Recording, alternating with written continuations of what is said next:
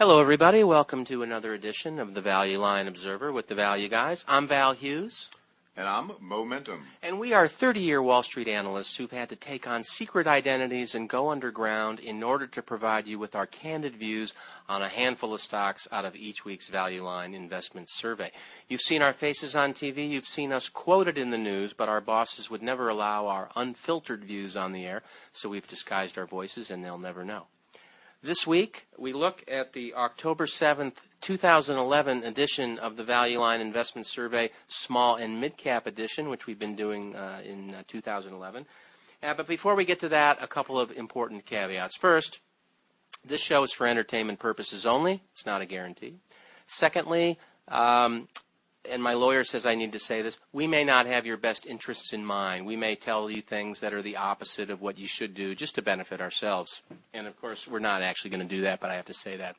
Third, this is a hobby. After work, during the week, Mo and I have real jobs. We're looking at a lot of financials, talking to management, looking through, call transcripts, et cetera. But here, Mo, we've really done none of that. Unfiltered. And finally, I've been drinking, and at times heavily, wouldn't you say? I was paying for it, so yes, I can attest to that. Thank you very much, Mo. And also I'd like to welcome Mo back to the show. Listeners may appreciate that Mo's been, I think I mentioned that you were, on a traveling German soccer team, and so I hope that went well. I hope he scored a lot of goals, Mo, wherever you were. It was, I went on an extreme vacation. They package it for non-extreme people, but it was an extreme vacation. Yeah. Mountain biking in Moab. Wow. Well, that explains the cast. Well, we were with the PG group. We met two teenagers. They had two mountain bikes. Yeah. 200 feet of rope and a truck inner tube. They would ride to the edge of one of these.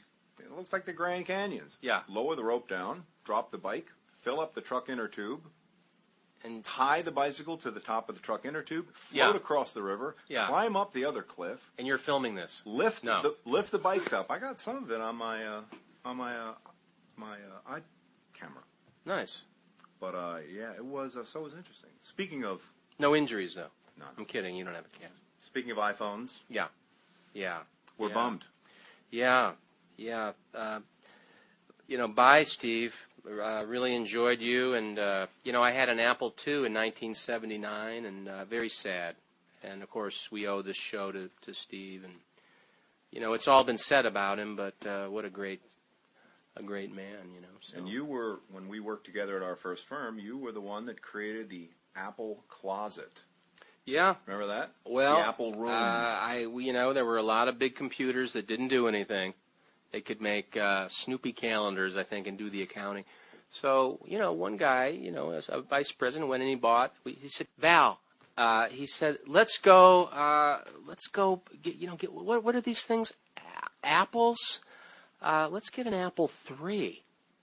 Maybe none of you have heard of an Apple III. There was an Apple III. It came after the Apple II, and it completely failed. However, we bought one. It could run a thing called VisiCalc, which was the first spreadsheet. Which morphed into Lotus, 1, 2, 3. Well, the guy who did VisiCalc, VisiPlot, Mitch Kapoor, the guy that did VisiPlot, which was actually, you had to buy a separate program from VisiCalc to actually graph any of the data. And that was Mitch Kapoor, and that became Lotus. But we created, we've been doing financial projections on spreadsheets. If anyone wonders where the word spreadsheet comes from, and it's from actual sheets that you would spread out, and they were green generally, and we put that on the VisiCalc.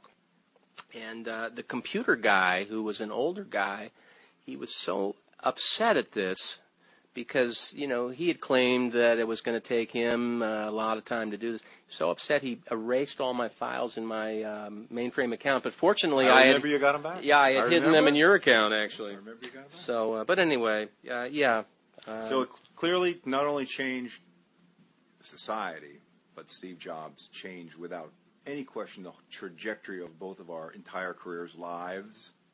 I think that's accurate in some way because we were doing that stuff, no one else was doing it, and without the Apple, we couldn't have done it. Exactly. So, thank you, Steve. Appreciate it. Yep. Now to the sad part of our show. Let me ask you one quick last question. Big picture, real quick. Since this summer, August or so, S&P's down about 10%. Russell 2000 down 17%. Yeah. Worst relative performance of the year. It all happened. They tracked each other right through the summer, and then boom, Russell 2000 starts to get whacked. What caused that? Well, we've talked about this. These small names on any given day, and we do the Russell 2000 value in here. That's our benchmark. But the Russell 2000 is a good reflection of small cap in general. That's going to be pretty volatile. So most days, it's going to be among the best performing indices or the worst. And so you'll get that volatility.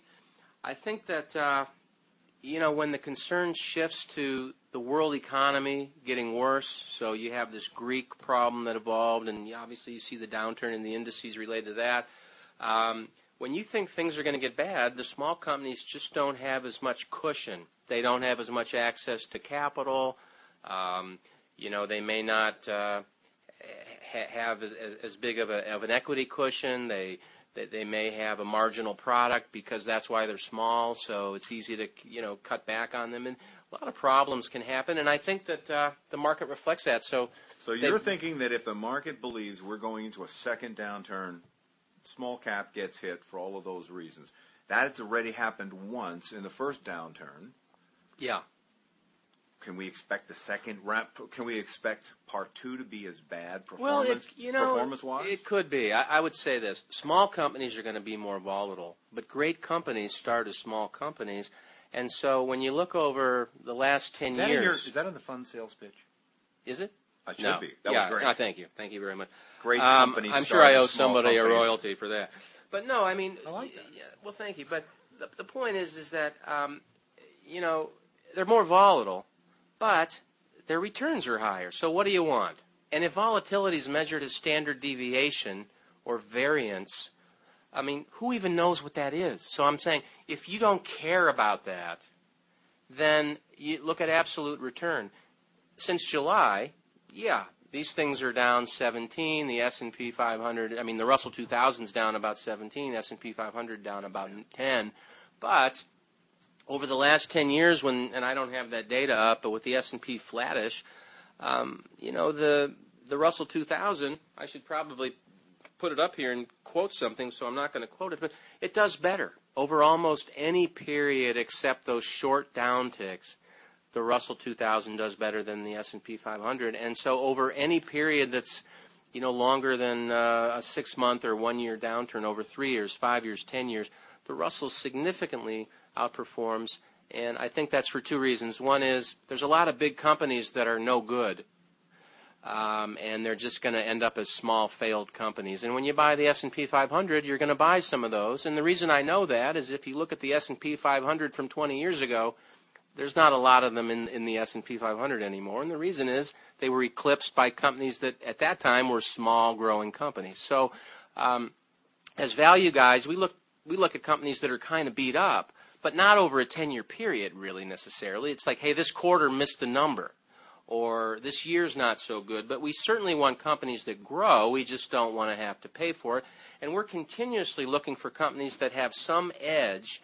Either their market itself has an edge, so it's gaining share of the overall economy, and within that niche, the company that we're choosing to invest in is gaining share within its niche. We rarely will buy something where the overall industry is growing slower than GDP, because if we're wrong about our individual company estimates, we don't have a cushion in the notion that the industry itself is gaining share. So there's value traps and those kinds of things, and that's one way we kind of screen those out. Or it's not really a screen, it's more common sense. We like industries that are gaining share in the economy, and then within those, we might pick the number 2 or number 3 that's going to eclipse the number 1 guy and then take on that valuation. That would be sort of a rough view of that. But yeah, they've been nothing unlike the discipline we apply to these names. However. No, we don't do any of that here. Exactly. We don't do any of that here. Speaking of, yes, first sir. Name. Oh, you want to get into it now? My name or what? First name. The first name. First name, yeah. Let's take a look okay, let's get into it now. How far into the show are we here? Oh, 7 minutes. No, that's the time. Wait a minute. three really terrific names this week. Let's see. Where's the other one? Oh, here it is. No, that's your sheet. There you are. There you are. Oh, yeah. Okay. So going alphabetically, I don't have the page numbers. First up, a little company called American National Insurance. This week had a lot of electricity and a lot of life insurance. Now, I'm not a big fan of financials or banks, particularly. I think there's too many banks. I think there's still a lot of bad loans out there in real estate, and so there's a lot of places to borrow money or raise capital that aren't banks. But aren't you overweighted in? Well, the Russell 2000 value is overweighted, and the clients want you to benchmark against an index. We use the Russell 2000 value. In that index, and you can go to Russell.com and look at all this stuff. In that index, it's 30% financials. And is that simply that's life insurance and banks. And is that something that's unique to the industry, or is it just because they're so beaten up? So beaten up. The index is just created by a rank on price to book, basically. Right. So yeah, all the bad banks are down in there. So is Morgan Stanley a micro cap now? I don't think it is I think quite Citi yet. is almost. No, we own both of those just because they're great brands and cheap, but no, they're not in micros yet. But we've been underweighted the financials for 8 years because you can pretty well see that there's too many banks. Mm-hmm. They're aided by a positive sloping yield curve by borrowing cheap and lending out at higher rates. That spread that's been there traditionally is gone. Right. And, I think the biggest fees are coming from real estate. There's nothing going on there. So it's a sick area. But what I was going to say is, these are not banks. This is a life insurance company. And these things have gotten very beat up. And so why am I recommending it? 2 reasons. It's 4.4% yield. And that yield, there's a dividend payout ratio. The dividend is $3. Earnings are $5.40. And if you look over time, they did have some disruptions in 08 and 09 because, and I'll get to why, but it looks like $5 is a reasonable earnings level. Life insurance is a long-lived, you have long-lived customers that sign up to pay you for the rest of their lives, so you don't tend to get a lot of disruptions unless you have big write-offs, and we'll get to that. But they're paying $3 on $5.40. That looks sustainable. The earnings in 2003 were $6.80, so they could have even paid it then. That gives you a 4% yield, and as we talked about the last couple of weeks, that's a pretty good, place to park money. The other thing I like about this thing is the price to book. The book value of an insurance company, this one, is $117 per share, and you can pay $69. So, so you're saying, well, hey, Val, so what? What does book value mean? And normally with an industrial company or retail company, I'd say, well, yeah, book value may have nothing to do with the value of the assets. You might have had a management team that just foolishly bought a bunch of stuff that was expensive that has, no ability to generate revenues or earnings at all. So you got a big book value, but it's not even worth that. But in these financials, the book value is really trying to be the actual liquidation value of the company. So, most of the assets of a life insurance company are publicly traded securities. Now, I will say that about 3% of their assets are real estate, so that, you might not be able to get a market quote on that. But you have auditors and such that are in there, particularly with what we've been through, who are trying to make that number accurate. And then the liabilities are largely things that are actuarially determined. The present value of long streams of payments you have to make and the probabilities of people dying and you having to pay them. It's pretty scientific, and they get this stuff pretty right. The actual debt is pretty low. Most of the liabilities are just the policies and the reserves to pay the policies. So, the book value is, unlike most industries, is really trying to be the liquid value. Why is the stock at half that number or 2/3 of the number? Well, that gets me to these losses. You guys out there, you may have heard about this credit crisis or something that was going on, and I've talked about it in the past. There were a lot of bad real estate loans. A lot of them were purchased by, Freddie Mac and Fannie Mae with a little bit looser credit standards than had been, used many years ago.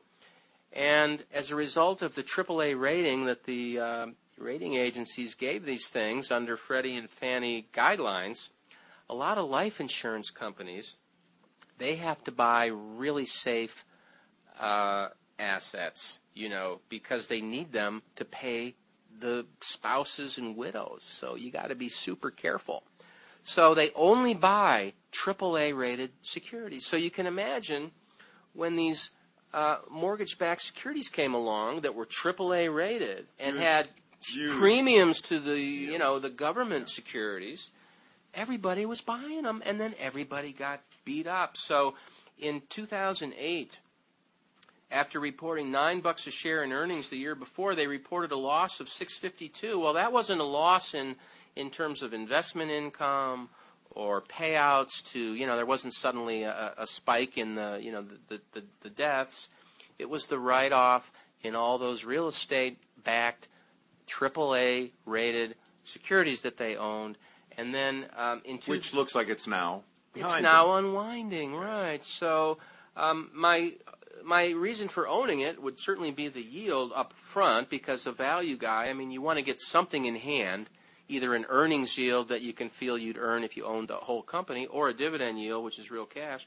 But in this case, you're getting that, but you're also getting the potential for this thing to move back toward book. So my story on this one isn't really any more involved than that. I did look through all the life insurance companies, and this one is not as safe as some. A ratio you want to definitely check on this is assets to equity, and it's leveraged, but you've got $21 billion in assets, you got $3.6 billion in equity. I'm going to do the rough math on that. That's like 6.5 times levered. That's not the best. There's a couple in here that are 5 and 4, but then you're at a 3.5% yield. So I don't mind the leverage. They've never had an operating loss. I think these losses on the write-downs are a little bit behind us, and so I think it's 4% yield, potential for the stock to really move toward book over a 3-4 year period as the market gets a little more confident, and that's my pitch on this one, Mo. Let me get more philosophical for a second. Please do. How am I supposed to know? You're overweighted in these, and you've had a long history. Well, we're underweighted, but relative to the index, to where you want to be. Right. You have a lot of experience. These guys come in and pitch you. I'm in a totally, as you know, different sector. I've never met them, actually, no. Not these guys. Financial people. Yeah, they come in. Yeah. I have no exposure to this, so I'm just like your listener out there, unless he's a financial. Our listeners are geniuses. Okay. Yeah. Well, so that puts me on par with all of our listeners, which is good. How am I supposed to know what a book value definition is for a company like this? To me, it seems like I got to know the regulatory stuff. I got to know the accounting stuff. I got to worry about whether they got the right product mix. I got to know all these special definitions you were talking about. It's about what the book really is on this company as opposed to everyone else in the world. To me, it seems like a lot of things I don't know about. A week ago, I'm not talking that long, Sorry. am I? No, I'm just thirsty right now. Sorry. A week ago, we talked about e-diets. Simple. Meals to your door. I'd completely forgotten about that. Great company. They send meals to your door, right to your door. You don't have to make any diet decisions. The meals taste so bad, everybody loses weight. It's a great company. It's another. How do you? They claim they taste good. I actually did. Did you try one? Yeah. Oh, jeez. Okay. It's not bad. No, it's not. It's a $2 stock. Anyway, I understood the company. I understood the concept. When they say book, I know what it meant. I look at an insurance company like this and go, great yield. I don't know. How am I? Well, I can tell you what that's supposed to be. That's what you paid for, I guess. Yeah, the big money here on the show. All right, I'm going to go with you because you're the assets. Yep. Which are largely publicly traded securities, except for this little piece of real estate that you don't have any idea what it is, but it's only 3% of the assets, so it can't hurt you too much.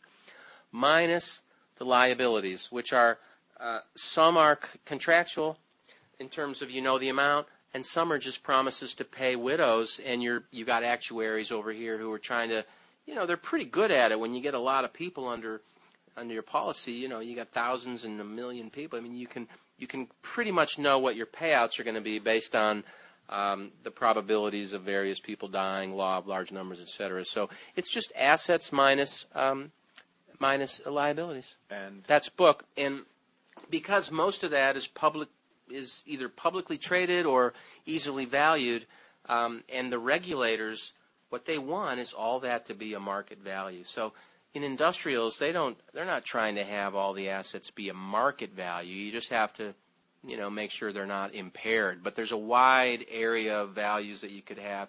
In this area, these are supposed to be liquid market values. So okay, I'm gonna have to go with you on that, but I will. But no one believes it. That's why the stock's half the number. They think the market thinks there's more write-offs coming. There's more bad times coming. You're talking to a guy that owned a considerable amount of Lehman Brothers stock. So you're a little went down with a little, ship. So yeah, a little gun shy on stuff like this. Yeah. Well, this isn't Lehman Brothers. Lehman Brothers, and I did the math on this, my friend. 33-1 was the assets to equity leverage on that little puppy. Yep. And I think Bear Stearns was in that same ballpark. 33 might be a little high. Here in in America, and I can't speak for other nations, although it's similar, the capital ratios I think are about 12%, moving maybe toward 15 or something like that now. That would be that's 6 times. Or, guys 10 that are 10 times on your house. Yeah, or if you have 10, I have to say I don't know the regulation. Maybe it's moving from 8 to 12 or something, but even at 8, that's 12 times assets to equity. Lehman, 33, my friend. So great party while I was there. Yeah. Well, so at 6 times and with liquid assets, and I think okay. you got to. I'm going to have to go with your expertise on this I wait a minute. As a layman. We've way overstated my knowledge about this. I'm just looking at value line, so I don't know. All right. You'd have to, if you're really going to be serious about this. If we were going to think about this for clients, which, we may, who knows? I mean, we'd have to, of course, call the company. We would try to dig into the value. We'd grill them right. on the actual value of all the assets, and Value Line does a pretty good job here of delineating all this stuff. Did they undervalue so many assets when they wrote them off, and they reevaluated the situation, and that's why earnings have popped up to 540, or is it a legitimate platform off of which the company is going to begin to grow? So you've got some other information here you can look at. For example, revenues. Mm-hmm. Premiums per share dropped a bit. Pretty well. They dropped a little bit last year, but that wasn't the year of the loss. So pretty stable through the year of the loss. That wasn't the problem. But on the accounting side, if they've reevaluated upward assets and it's a one-time blip upward, that would explain. No, I don't think it's a blip upward. I think it's just the elimination of the write-downs to real estate. Fair enough. Because, look, investment income per share, 31, 30, 30, 31. But this would show up on the balance sheet, not the income statement. It would show up on the devaluation and the reevaluation. Well, the income upward. Statement is simply that you're when you write off that asset, it's got to pass through as a loss. Yeah, forever. Yeah. But it's not an operating loss. It's just somebody bought something a number of years ago, and it was called a mortgage-backed security. And what I would argue is, unbeknownst to them, they lost that money right on that spot. They bought something that was going to zero. I wonder if it was beknownst to them. Well, it wasn't beknownst to them, of course. But, that's gone. It's gone. As a former employee of a rating agency, what do you think about their performance? I think it was shoddy, self-serving, and, of course, the rating agencies have freedom of the press, et cetera. But when you sell opinions like that, and you've done a lot of great work, and you're wrong, I get that. We pick stocks that go down all the time, and we do great work, and there's probabilities. But when you can't show that you've done the work, and you're rubber stamping AAA because of certain numbers on a page, that's where I take issue. And so do I. And I think what happened structurally, because we both came out of that part of the industry for a while, is that we physically kicked tires, but when we gave control of ratings over to the quant guys who said, hey, we don't need to sell Val out to kick the tires. We've got an algorithm. We can all do it in-house. When they started doing that, then the quality really started I'd have to agree with that, yeah. And there there was such left. And I don't know, the volume of things coming through, there was always a conflict of interest because you're taking fees from the people that you're rating. And, of course, if you give them a low rating, are they going to come back next time? Yeah. I mean, there's a model out there that, where the investors pay. When you were writing reports for Company A, yeah, as someone involved in that business, were you aware that a fee might be on the line when you were writing your sure, opinion? we know about that. I mean, we knew, in fact, when we joined, they were just thinking about, in some cases, there's fees taken on both sides. You take a fee from the issuer for the work of doing the rating on his stock or his bond, and then you take a fee from the investor for providing a paying for it. Yeah, well, they both pay, and it's a huge conflict, in my opinion, and which hasn't gone away. It, I don't know it may be being discussed right now in terms of nothing's changed yet. Well, there's some lawsuits, there's some investigations going on, and I think part of the outcome there should be looking at the fee structure and really asking, why should an issuer be paying, and if they are, is it putting undue influence on the analyst or the firm? And or as an investor, maybe you should demand ratings. So all you municipal CFOs out there, maybe you should be demanding ratings from a firm that only takes fees from investors, so there's clearly no conflict except to have the interest in getting the call right. Not we need to contribute this to the Occupy Wall Street movement. So I joined that, by the way. I noticed. I joined it. Yeah. I noticed you're in your Tivas and your sandals and the well, I joined. I'm they say it's a flat leadership structure, and it's anyone can be in. So I'm trying to get in on the committee. Which one, the drum committee or the? No, the committee to run this thing. The whole thing. Yeah, Wall Street, man. Take it over. Occupy it. Be the second time the we did did it. The thing is, I've already been occupying it. It's like we're way ahead of you guys. Wall Street. We've been occupying Wall Street for 30 years. Where have you guys been? Yeah, we've been waiting for you. Of course, people send you pizzas from all over the world, and we never got that. Well, kind of there's such treatment. a great source. Now you just walk outside, you can grab a slice of pizza or Gatorade. It's no problem, and it's free. Yeah. We used to have to pay a guy. Now you put on a bandana, go outside. It's free food. It's great. They have $40,000 in the bank that's been wired into their accounts. Well, a lot of that's going to turn into pizza, and I'll believe me, I'm going to get a slice of that. I think you should send your sales guys out there, though. Maybe you could put some of that. I completely go into disguise. I take off my tie. I put on a bandana. Yeah. Yeah. I mean, you can't. If you go out looking like that, Mo, they're not going to give you. I was looking at them like 4 days ago. I was looking at them. Interesting group of people. I haven't seen that much paint on faces since Woodstock. Tells you how old I am. It was great. It was like a throwback. We're older guys. I mean, I remember the 60s and the 70s, and there were marches all the time. It was fun, Nothing serious at this point. I don't see any cars being overturned or anything like that. I mean, but it's a good time, and the crowd seems peaceful, and it's free pizza. And the food's good. I like it. All right, next. Where are we? Are we getting off track? Yeah, I think we are. I'm sorry, listeners. This show is taking a lot of random turns tonight, but it's different. Yeah, we've missed Mo. We can go through the other ones pretty quickly. All right, what do we got going?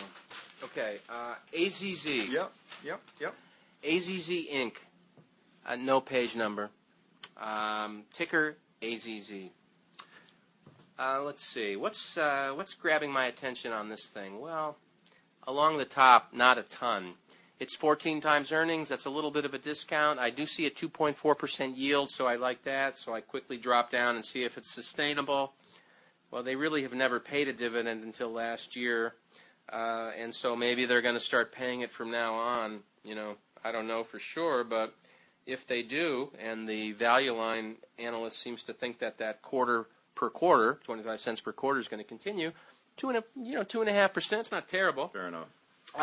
What I'm really attracted to on this one, and this doesn't happen a lot, but I talked about it earlier, is that these guys are manufacturers of electrical equipment and components for power generation, transmission, and distribution. And I think it's pretty well known that the power grid in America, I mean, electricity is nice, but it's a little bit outdated relative to the intelligence you could put into the system now. For example, a network that could tell you where breaks are, where problems are, a network that could more carefully feed the right amount of voltages to the right areas. I mean, Right now, the electric companies basically, once the electricity leaves their factory, they have no idea what's going on. So there's a big push to get meters and sensors all through the network, including your house, and these guys are going to be part of that. The other thing I'd say is electricity is in the ascension as a percentage of the energy pie in America. Not only is every gadget in the world electric, but we're also trying to move the biggest users of fossil fuels toward electric, which is vehicles. Now, sure, natural gas will come into play, but I'm going to guess electricity is going to grow. Electricity use is going to grow faster than GDP for a long, long time, just given these big macro trends that are in place toward getting off foreign oil, moving toward domestic sources of coal and tar sands and things like that, and getting off, fossil fuels and carbon footprints themselves. And that leans you toward electricity that's being made somewhere else, like in Canada, frankly, and let all the smoke go there. So I think they're going to be growing faster than the economy. The stock is a discount. They've got mid-teens returns on capital. They've got a very stable and growing operating margin. It was in the 20s last year. They got a share count that's been pretty stable. I like that.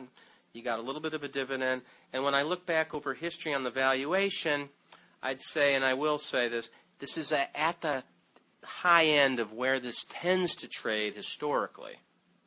But I think that the trend towards improving the grid is more clear than it has been in the past. It's becoming a more urgent matter. We've all seen brownouts and shutdowns, and I think a couple of weeks ago, Southern California, where I had a place for a while, was off for like a couple of days. Millions of people. It's unbelievable. We've had our brownouts and all that. So I think you've got some wind at your back in terms of the need for these kinds of things. These guys are a leader in the industry.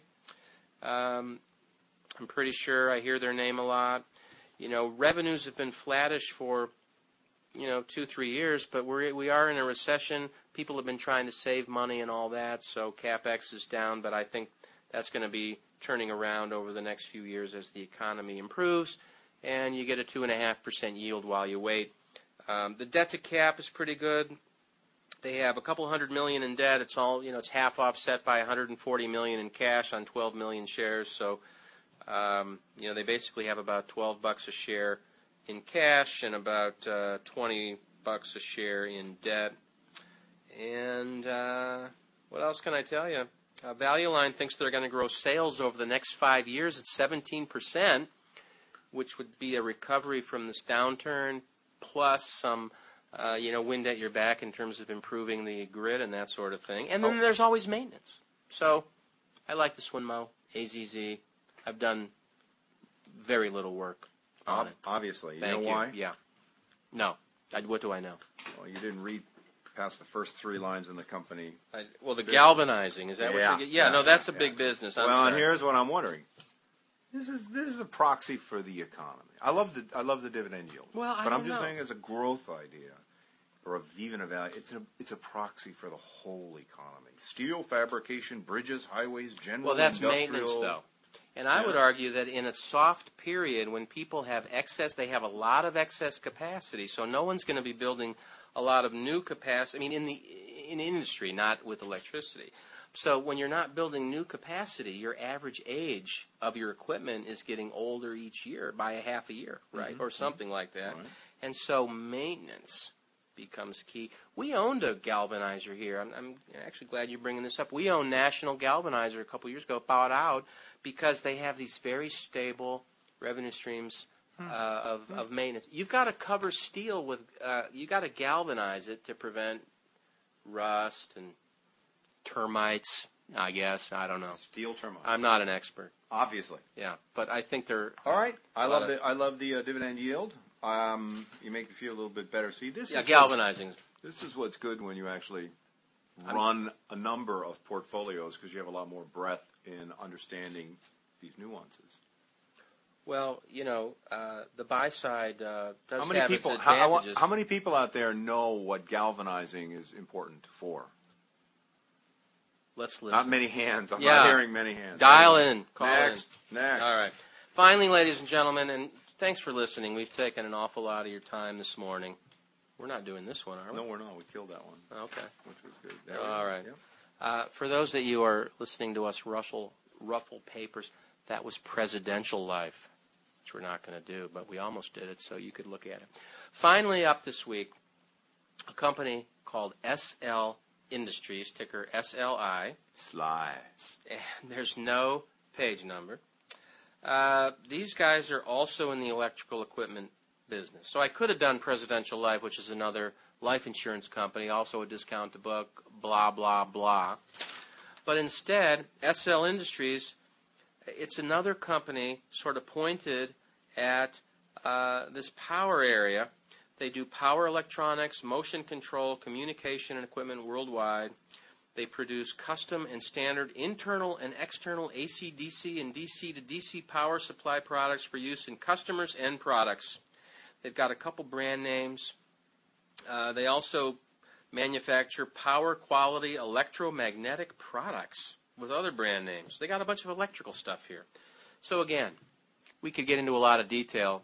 I mean, not with me because I don't know any more than I've said. But we could get a professor of electricity over here. But what I would say is these guys, if electricity does gain share, it looks to me like these guys are going to be involved. They've had a pretty good growth record up to 2007. It is pretty small cap. They're at nearly $200 million in sales. They had a downtick in 08, of course, tough economy. A bigger downturn in 09, I guess, also tough economy. But then, and capital spending really fell off a cliff that year. But now we're kind of coming back, and the estimates for this year are continued growth in 2011. Despite what you hear out there, ladies and gentlemen, the economy right now in terms of GDP growth and even job creation is a little bit on track, right in line with the last 7 recoveries. So it may not be as strong as the last recovery, but we're not, wildly off track from being in kind of a slow growth, recovery, and that might become more evident next year. I've heard a number of people say it's not really a recovery; it's a convalescence.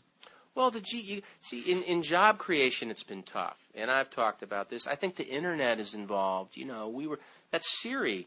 We were talking about earlier. It puts 4 people out of business. Yeah. I don't need a travel agent. I don't need a secretary. I don't need wake-up call, and I don't need what else? Junior team. Yeah, right. So I think that's kind of the problem. But in any case, SL Industries, I think, will be a participant in the growing share of electricity as a share of our energy pie here in America. Well, let me ask you a question. Yes, sir. The stock was $2 a share. Yeah. $2 a share in 2009. Sure was. All right. Well, you sleuth the numbers. Tell me, what am I missing? Cash flow per share took a little bit of a dip, but not enough to take it from 18 to 2. Yeah. Sales, as you said, took a little bit of a dip. Yeah. I'm not seeing anything in the earnings quarters. Yeah. I'm not seeing anything in receivables. Yeah. At any rate, here's what's interesting. We should have been on this stock in 2009 when it was a $2 stock, when we could have run through these numbers and said, what am I missing? Yeah. That's when we should have had this sheet talking about it, not when it's 18. Well, as momentum.